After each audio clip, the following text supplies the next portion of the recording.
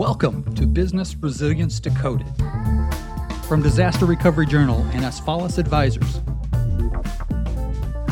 Now, here's your host, Vanessa Vaughn Matthews. Today, we're going to be talking about crisis leadership, as I have personally worked with a number of organizations in preparation for and response to COVID-19, from small businesses to medium businesses, large companies, as well as government agencies.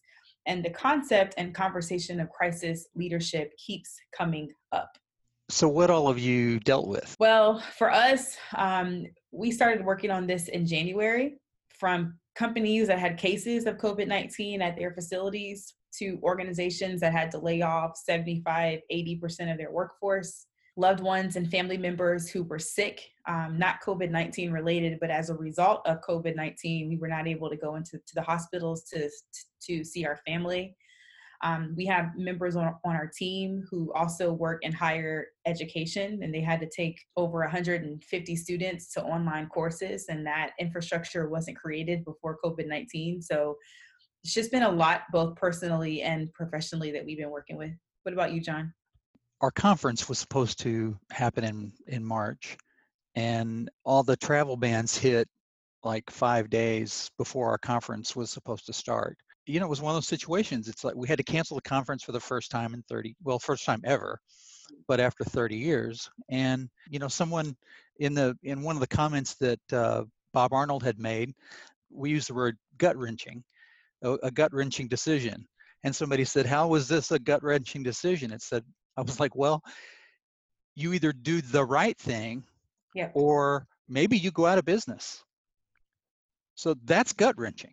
It's a rough situation for small businesses and big businesses.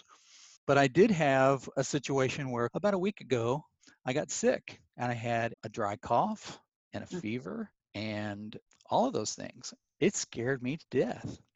The next day I was better. And then now I'm fine. More than likely I had allergies. So you never know. Yeah. But I mean, it's a scary situation. It really is. So today we're going to talk about crisis leadership. And the reason why is I've observed leaders, and I've been proud and excited to see how some organizations and their leadership have responded to COVID-19. And on the other hand, I've been disappointed and, quite frankly, embarrassed to see some of the ways that people are treating people and how decision makers have reacted and responded. And so for me, what I appreciated about the good leaders is they operate from a place of abundance. And I like that mentality because you don't have a place of lack. They also bring calm to chaos. And I think that's really important, especially in times like this where it's scary and it's taking lives, and we're facing a threat that we can't physically see with our own eyes. I appreciate those leaders that can help bring calm and peace and steady, and they're consistent in their approach. And the other ones that I've really enjoyed watching are those executives who understand that, guess what, I'm going to have to take a pay cut and not pay myself in order for my people and my team to be able to survive. We're of the model that how you treat people now in this COVID-19 pandemic will lend to how loyal your team will be to you once this is over. Over the past few weeks, we've done a lot of presentations and discussions, and there are 4 principles of crisis leadership that I believe every leader should have. The first one is trust. In everything we do, our primary goal within my organization is to build a relationship and establish trust. And I think that one way that you do that in a crisis is to sacrifice. As a leader, you have to be willing to give up in order to get up, right? I think in some instances, we've seen leaders do that extremely well, where they're willing to give up what they have to in order to keep the long-term viability of the company. And in other instances, they have not, right? But sacrifice is absolutely critical. I also think that you can't ask somebody else to do the job that you're not willing to do. So as an entrepreneur, small business owner, whatever your organization is, or if you're in a large enterprise, I think it's important to be the chief take the trash out, to be chief marketing, to be chief sales, and to be the chief practitioner in your organization and not get to a place where we're above doing whatever the job is that's needed to be done. The second thing that I think is a critical element of leadership and crisis leadership is communication. Communication is absolutely critical. And especially in times of crisis, one of the aspects of communication is listening. It's one thing to talk and to communicate, but it's something else to be quiet and just listen. Listen to your team. And more importantly, especially in this day and age, to solicit your team for the information and the feedback. One of the members of our team, she was going through things both personally and professionally. And so we've increased the amount of communications that we're having. We're doing more meetings, but having them during less intervals of time. So instead of having 2 2-hour meetings, we're having 20-minute calls. And through soliciting feedback from my team, I learned some personal challenges that some members were having. And it helped us to have a discussion and also for us to reallocate work to reduce the stress that was on my team. But had I not paused and just shut up and listened, I would not have ever known some of the things that they were going through. And I think that's so critical for people to take into account. The third one is influence. I think it's absolutely critical that leaders understand influence. And influence for me is having the competence, the character, and the connection, right? So competence, are you competent enough to lead the organization, to lead whatever team, whether it's at a local level, a county level, a state level, a national level, or a global level? Do you have the competence to be able to do that? Number one, do you have the character? What is your character? And number three, do you have the ability to connect? Can you connect with your audience? Can you connect with the people that you are here to serve and that you are leading? One thing that I really appreciate about crisis leadership is that it's not about your title. Title gives you authority, but the title does not give you the influence. I've seen that come up a lot in the past 30, 60, 90, 100, 120 days where I'm CEO this or CFO this or general counsel that. And that's irrelevant because you have the authority, but the authority does not give you the influence over people. And people look for character, competence, and connection. The fourth attribute of a crisis leadership that I think is really, really important is hope. And especially in times of crisis, hope is having the ability to see what it can be, which means that your current day scenario probably looks nothing like what it can be.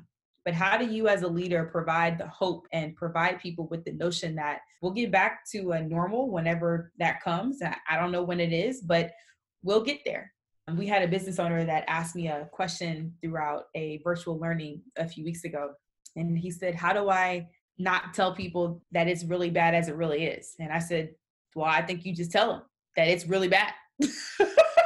And I don't know. Yeah.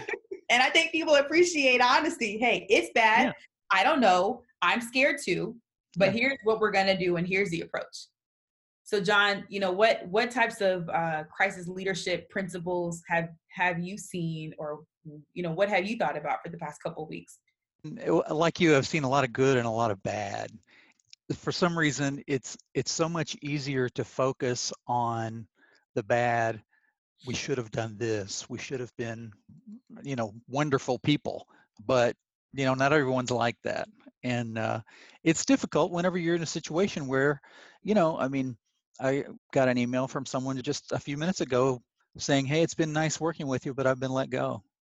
And, those situations, there's a whole lot of people hurting in a whole lot of different ways. It's going to take some time to get over all of this. But yeah, like you said, keeping a positive attitude and the communication is always the answer to everything. Yeah.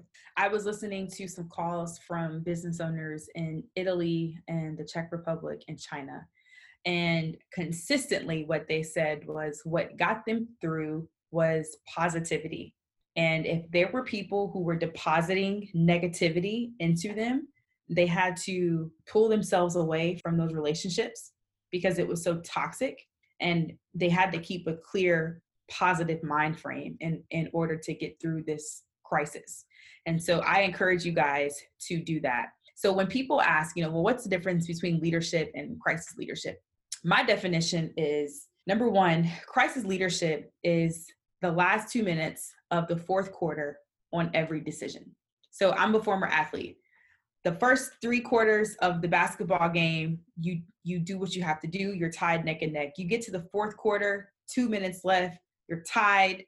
Every pass you make, every dribble, every turnover, every communication from the coach to the point guard to the power forward will impact how that score is determined. But it's the pressure, right? Like that to me is what the difference is between leadership and crisis leadership. It's pressure. It's having the world on your shoulders, the company.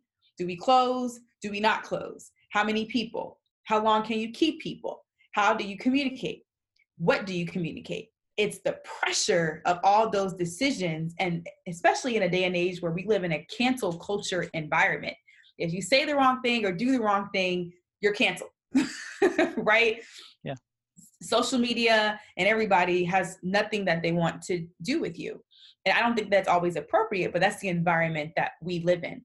And so what I think that you should watch out for are this notion that new leaders will emerge as a result of this crisis, right? So we're seeing decision makers who are not leaders.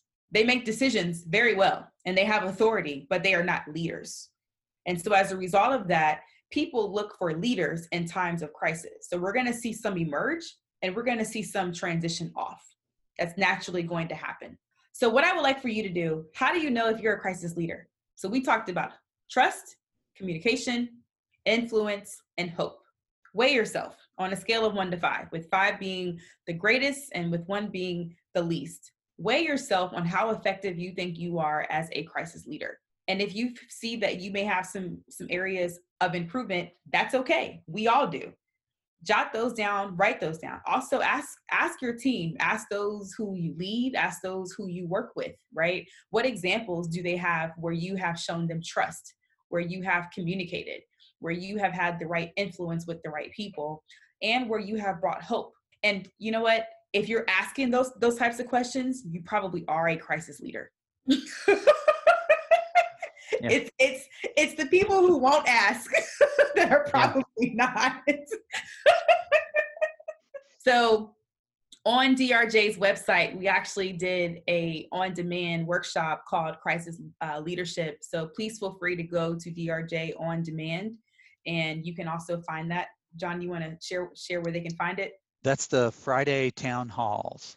We've been sharing it on Twitter. I just posted one just a few minutes ago and throughout the week. But there's, I think there's 2 more left for the month of whatever this is, April.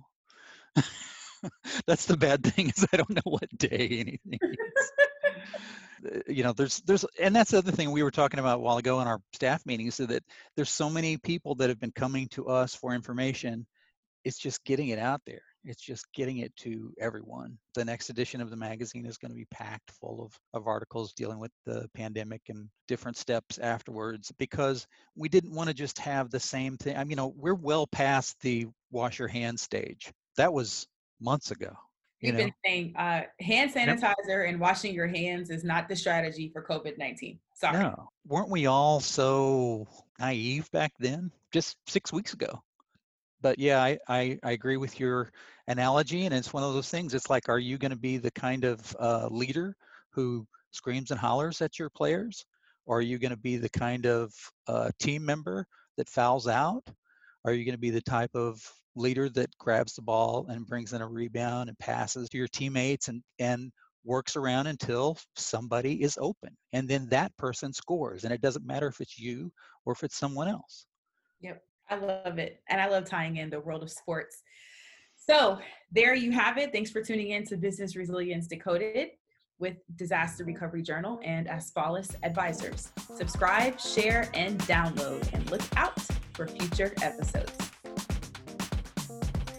Business Resilience Decoded is produced and edited by John Seals. For more information, visit drj.com/decoded and asfalisadvisors.com/decoded. Write to us on Twitter @BRDecoded.